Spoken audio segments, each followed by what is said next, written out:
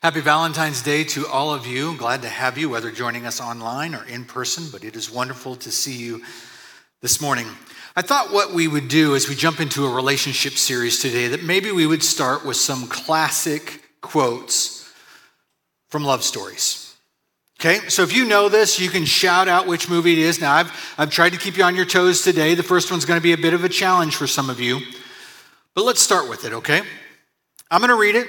And if you know the character or the movie that it comes from, just shout it out, okay? Here's how it goes. And maybe it'll be enough if you know that in a few hours we had together, we loved a lifetime's worth. This is a classic.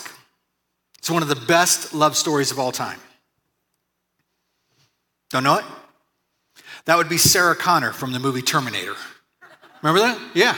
Yeah, great movie. Great. It's a chick flick, right? There's a love story in the midst of it. Okay, some of the guys are like, okay, now I've got my mind on where we're going to go today. Okay, so let's do a little more comedic understanding, okay? Death cannot stop true love. All it can do is delay it for a while. Do you know who said that? Wesley from The Princess Bride. Very good, very good. Okay, this one's easy. I love you. You complete me. Jerry Maguire. And that statement in and of itself probably ruined millions of marriages in one quick statement. Because I think we live in a culture that idolizes relationships and idolizes marriage. And if we were honest, even as churches, we sometimes put marriage on a pedestal beyond what it was intended for. I mean, think about it for a little bit. Maybe you've had kids, maybe you have children, and when you look at them, friends start to ask them, hey, do you have any friends? Hey, do you have a boyfriend? Do you have a girlfriend? And at an early age, we start speaking into our children's lives this value of marriage, and that's what life is about. And it's not. I wish in some ways my parents would have sat me down and just said, hey, this is what relationships are built on, and this is what matters most about relationships. And whether you're looking for a friendship or a great relationship at work, or if you're looking to step into a lifelong lasting marriage, here's what it needs to be about. But from a young age, we're almost spoken to as if we are incomplete if we are not starting out in the pursuit of marriage. And that pressure and that hope is misplaced. And oftentimes we grow up looking for the perfect spouse, the perfect house, the perfect wife that brings the perfect life. And subconsciously we begin to believe that we need someone in our life to make us whole. Well, what if I told you today that you didn't have to be married to be a whole person? What if I told you that the idea of marriage making you complete is a myth? What if I told you that relationships with others were never to complete you, but to complement you? What if I told you that only one relationship can ultimately make you whole, complete you? And until you surrender to true love with God, you'll never experience this. I mean, God gave us relationships from the beginning of time. We are intended to be in relationship with God and with one another. Things like forgiveness and compassion and understanding and empathy are the heartbeat of what makes us human. And God gave us relationships so that we would mature through things like conflicts and struggles, understanding of one another, and the testing of time. But God did not give us relationships, whether friendship or dating or marriage, to complete us. From the beginning of time and humanity, we understood that God created us for a relationship with Him. In the opening pages of Scripture, in and of itself, we see God walking and talking with humanity. There's this relationship. And God desires to give humanity another gift, the best gift ever, when He decides that Adam should have Eve, a suitable helper, someone to complement, to partner, to work with one another. But a few verses later, there's this significant choice that humanity makes, that they want to know what God knows, that they want to have their own opportunity to understand and dictate what life and relationships would be about, and they eat from this fruit, the knowledge of good and evil. And all of a sudden, in their rebellion, the intimacy that was intended for humanity and God to be expressed through one another is now shattered. Good relationships can happen with one another, but godly relationships begin and end with your relationship with God. If you've got your Bibles, I want to encourage you to open up to a passage that speaks very intently about relationships, but we oftentimes don't read it that way. Colossians chapter 3 is a passage where the Apostle Paul is literally trying to unpack what our identity should look like before God and before each other. Paul's trying to help these young Christian followers begin to say, our lives are different. Our foundation is different. The way we live this and express this life is going to be foundationally much different than the relationships around you. And so in the very beginning of Colossians chapter 3, Paul writes these words to this young church. He says it this way: "Since then you have been raised with Christ, set your hearts on things above, where Christ is, seated at the right hand of God. Set your minds on things above, not on earthly things, for you died, and your life is now hidden with Christ in God. When Christ, who is your life, appears, then you will appear with him," meaning Christ, "in glory." In a few short verses, Paul begins to unpack this foundational perspective of every relationship begins with your relationship with God. That the way you think, the way that you feel, the values that you hold, everything that you are and all that you have begins with your relationship with Christ. If you consider yourself a Christ follower. So maybe you're not a Christ follower today. Maybe you just came because you're wanting to be better at relationships. You want some practical advice, and this will help with that. But as Christ followers, there is a different pace in our race. Commentators begin to talk about this passage and unpack what it means. And early on, they begin to recognize that our past is now raised with Christ. It's a pointing to the death, burial, and resurrection of Jesus Christ. Who we were no longer has an impact on us. And our present with Christ is now hidden with him. And one day, who we were created to be will be revealed when Jesus returns. Paul's definition of true living starts with our salvation experience. That when we surrendered our life to Christ, everything about relationships changed. Our focus, our pursuit, our understanding, why people are in our lives and why we are a part of their lives all flipped. And now relationships aren't something to be consumed, but something that should complement and create character in us like Christ would create character in us. When it comes to our relationships, I think it's crucial for us to understand, and this is to our identity, how we live our lives. And what we need to understand out of the gate in verse 1 is that our past is overcome. I think many of us come into relationships with a sense of baggage. We bring all this history into a relationship, whether it's a friendship, whether it's a dating relationship, whether it's with our spouse. Baggage travels with us. And Paul says, you know what? Your past is overcome. That in our relationship as Christ followers, if God has forgiven us and redeemed us, there is a victorious life that begins to express its character around the people that we're connected with. Second of all, he begins to talk about how our present is secure. It's this understanding that we are hidden in Christ. that our footing knows where to go. We're not slipping and sliding. We're not tossed and turned. We're not being thrown around by the ebb and flow of people around us, but we are sustained in a way that who we are today is rooted in our walk with God. But then it points to our future. Our future is hopeful. We live and we long for the return of Jesus.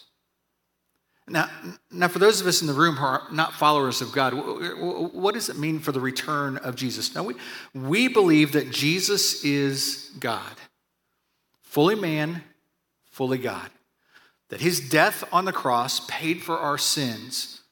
It gives us new life through his resurrection, but that God, Jesus, is now seated in heaven, the ruler and the king, the ultimate authority of everything in this universe. And one day, Jesus will return to judge both the living and the dead. Now, that can be intimidating. But Paul is speaking it as if this longing of knowing Jesus has postured us in a way that as we are living out these relationships, we anticipate, like the friend that we've always longed for, coming home and sharing in this victory together. Paul's words are hopeful. His identity is found in the death and the burial and resurrection of Jesus, and he has a confidence to begin to speak about the kind of values and the ways that we should look at our relationships. He begins to understand that the people around us are not just people to consume or to take for our own advantage, but there's a contribution of our life to the lives around us. Sacrificial, humble relationships like that we've experienced with Jesus. And so Paul says it this way. He begins to give us some values about what we need to think about in the way that we approach our lives. And so you ask, how does this impact our day-to-day lives? I get that my past is forgiven. I get that my present is secure. I get that my future is hopeful. But how do I live that in the lives around me? And first and foremost, Paul says, set your hearts on things above. This is a statement of fixed devotion, as if Paul is taking his heart and he's placing it out before God. Set your heart on things above. You know, making friendships can be extremely vulnerable, right? Being transparent is a scary experience.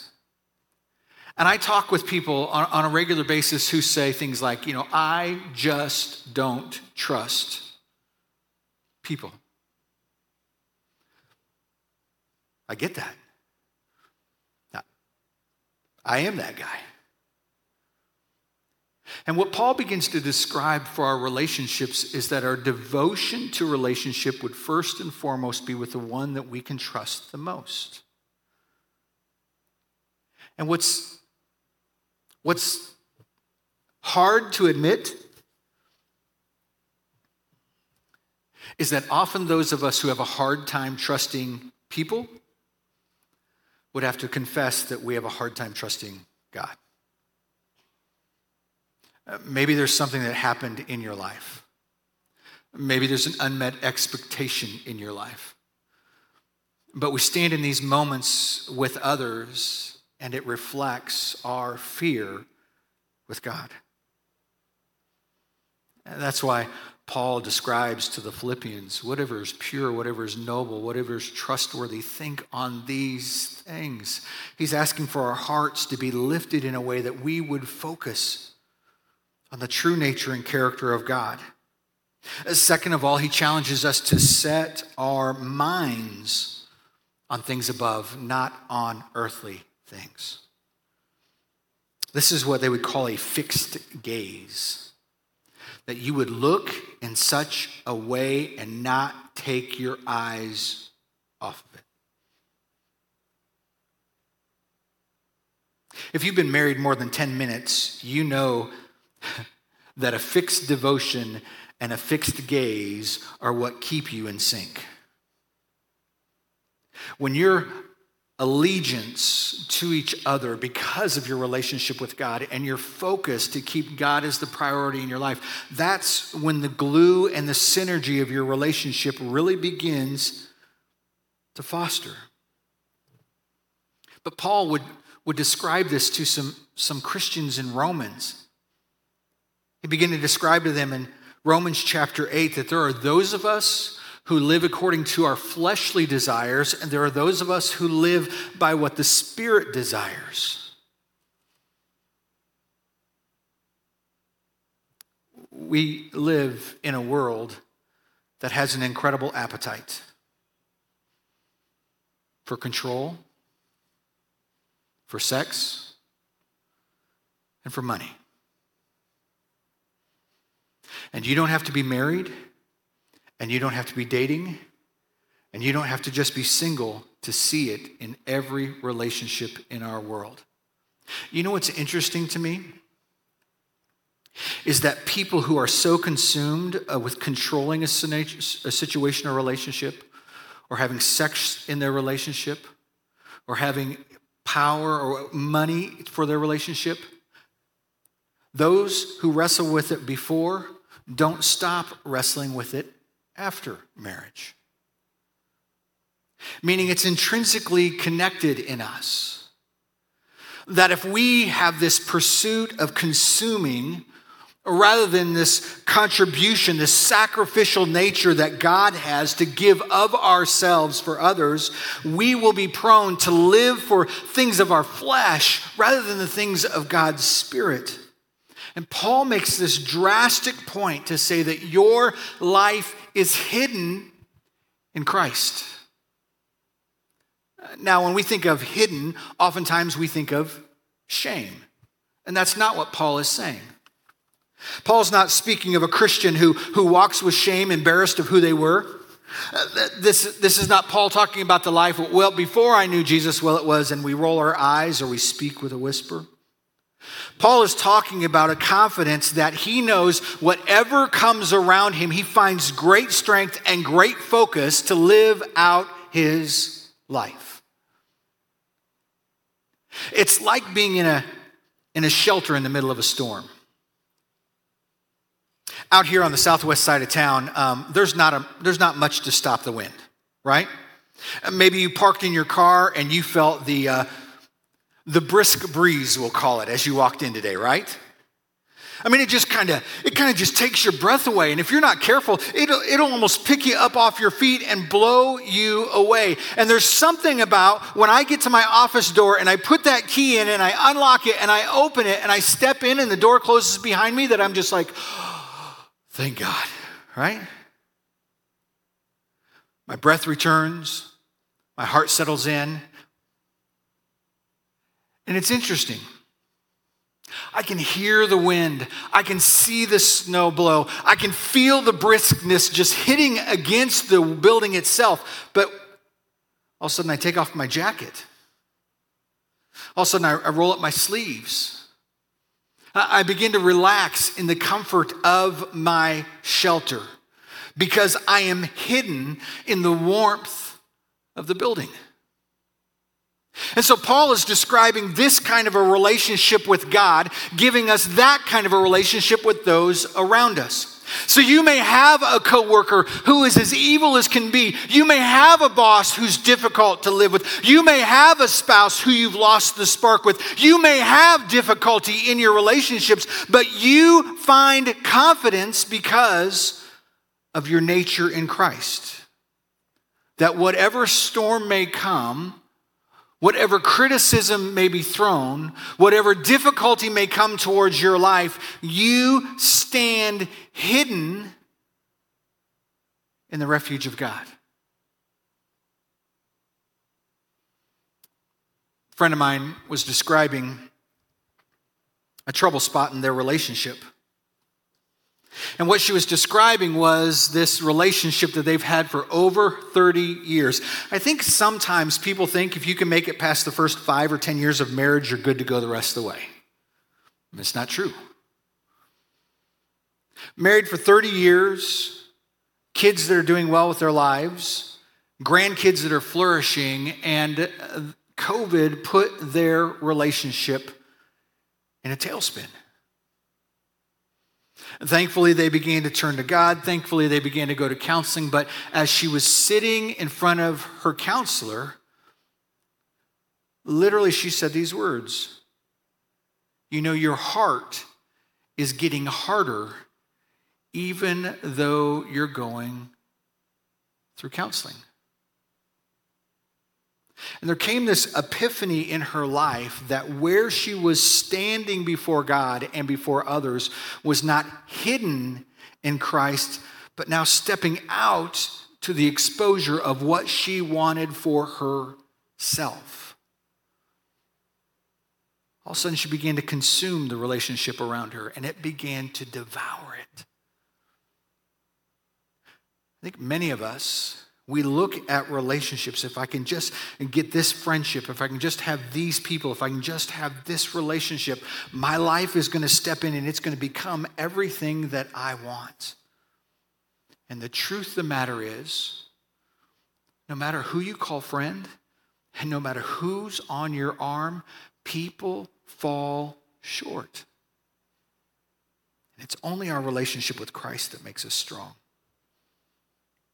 Let me say it to you this way. Only Jesus makes us whole.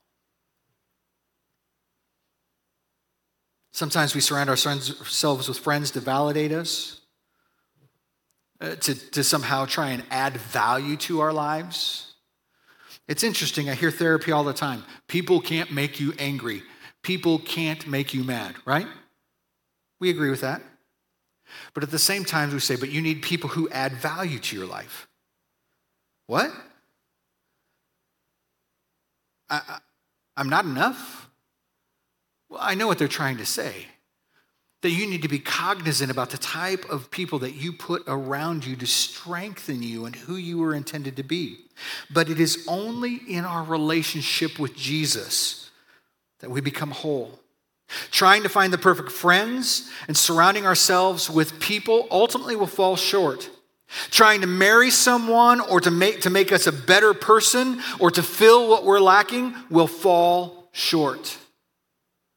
Only a growing relationship with Jesus makes us whole, even when we fall short. Followers of Jesus will set relationship goals from their relationship with Jesus. Followers of Jesus set relational goals from their relationship with Jesus. Let me give you 3 goals that I'd love for us to begin to embrace and unpack as a church in the coming weeks. First and foremost, I think we should be humble. The relationship that Jesus sets for us is a relationship of humility. Him being fully God took on the form of a servant. Jesus encouraged us to seek first the kingdom of God and his righteousness, and everything else would be added to us.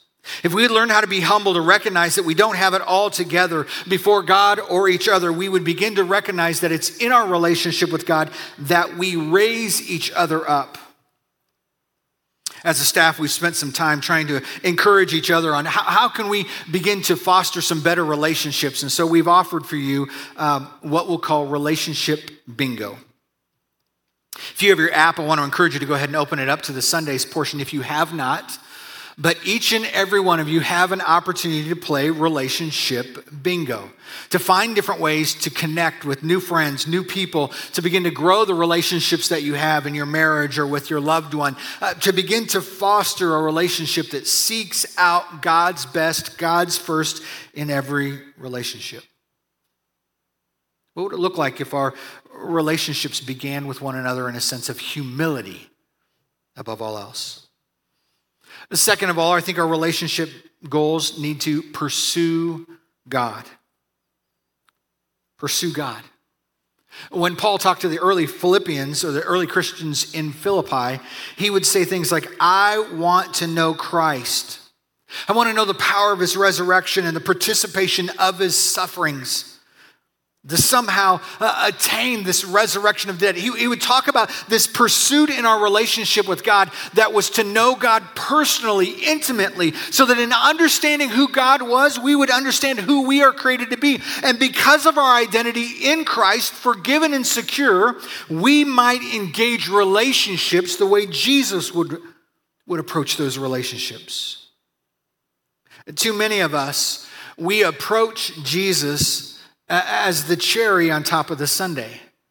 I've got friends, I've got my life, I've got my house, my career, whatever. And then, oh yeah, Jesus. And Paul would say, no, Jesus is the entire sundae. Your life fits in him first. Last of all, though, it would be that we should keep our foundation.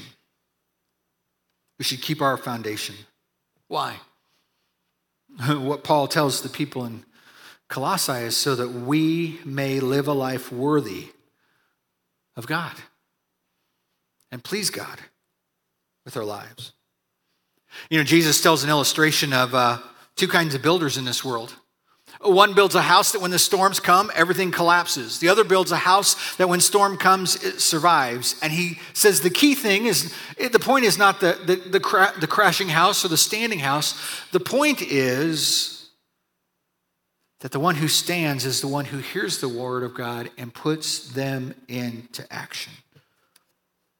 It's the obedient life that God blesses, grows, stretches, conforms into his likeness. I think if we were honest today, we would have to say that every relationship will either expose us for who we are or it'll ultimately express the true nature of who Jesus is. Think about it this way. Think about it in your friendships. When we surround ourselves with people who think like us, act like us, talk like us, walk like us, we live a life that's in an echo chamber. Facebook is probably the best mirror for that in our world. We create a resounding experience that just reflects us. It exposes us. On the other hand, if we're the kind of people who will pursue people different than us, we become the kind of people who gain perspective. We begin to extend God's influence into lives and reach new worlds. We get a greater mission. We get a sense of greater belonging to the world and what God might do in us and through us. Or think about this in our marriage. I mean, there's a lot of married folks that are in this room, and there are always three things that are most common to break up a marriage. I referenced it earlier. Money, sex, and power or control. But every time I sit down in premarital counseling, I always hear people they're trying to make a priority so that their marriage will go well. They want to get their money right. They want to make sure that they're sexually compatible. They want to make sure that they do things the way they want them to do things. And it always makes me nervous. Because as hard as they fight for those things, knowing that those three things often sinks relationships, they miss the one thing that is the anchor that holds it all together, the relationship with Christ. And I can confess this because I am a guy who has been married and know that when my marriage struggles, it's when my life is about wanting things to be done my way, hoping for more intimacy on a regular basis, or wishing I could spend things the way I want. And I always have to look, am I consuming my relationship or am I contributing in a life of sacrifice and humility and love the way Christ has for me? If we were to confess today, we would have to admit this, that we build our relationships on what we prioritize first. If you want to look at your relationships and ask what your friendships are about, look at the things that you're prioritizing. If you want to know what your marriage is about, look at the things that you're prioritizing. If you want to know what your family, your extended relationships are about, look at the things that we prioritize. because what we prioritize is what we build our foundation on. So let's unpack this just a little bit further. Last week, Eric gave us kind of a mantra and a way to unpack Scripture, and he listed 3 ways to look at something: up, in, and out. When we read this passage, we have to realize that when we look up, God knows the depths of our struggle. God knows our lack of wholeness. But out of his love and God's grace, God sent his son Jesus to make us whole. But when we look out, we must recognize that no relationship ever makes us whole. Contrary to the advice of our culture, our media, or the things around us, we lack the fundamental ability to do so. Thus, if we're not building our life in Christ, we will never be satisfied, which causes us to look in. What would we say today, or who would we say we look to make our lives complete? Sometimes, even as a church, we sometimes subtly communicate that anyone who isn't married is kind of on the JV because they're single. Actually, Scripture celebrates single living and the impact that singleness can have for the kingdom. But no matter if we're single or married or divorced or widowed, it is Christ and Christ alone who makes us whole. Let's move to our time of response.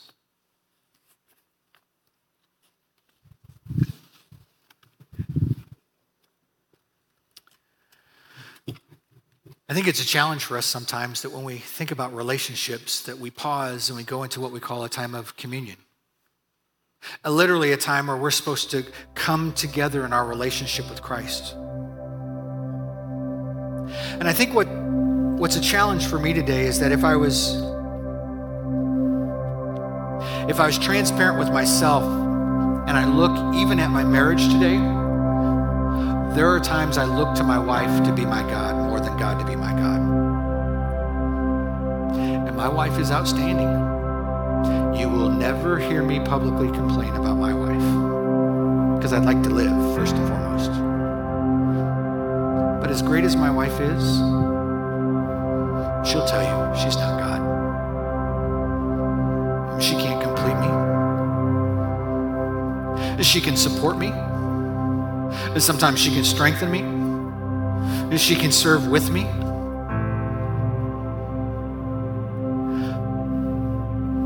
But that's why Jesus gave his life.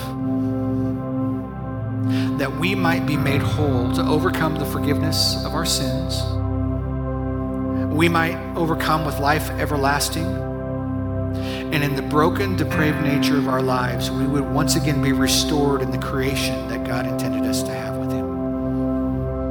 So Jesus commemorated that moment by saying, when he took the bread on that Last Supper and he looked at his followers and he said, "This is my body, broken for you, take and eat."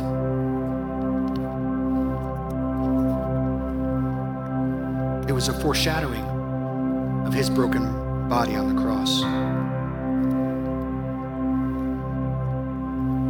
In the same way, he took the wine and he said, "This is my blood, poured out for you, take and drink."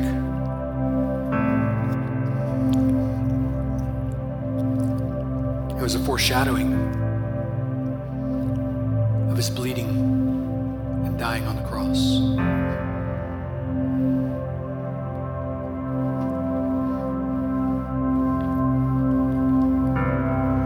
There's no relationship that will ever complete you.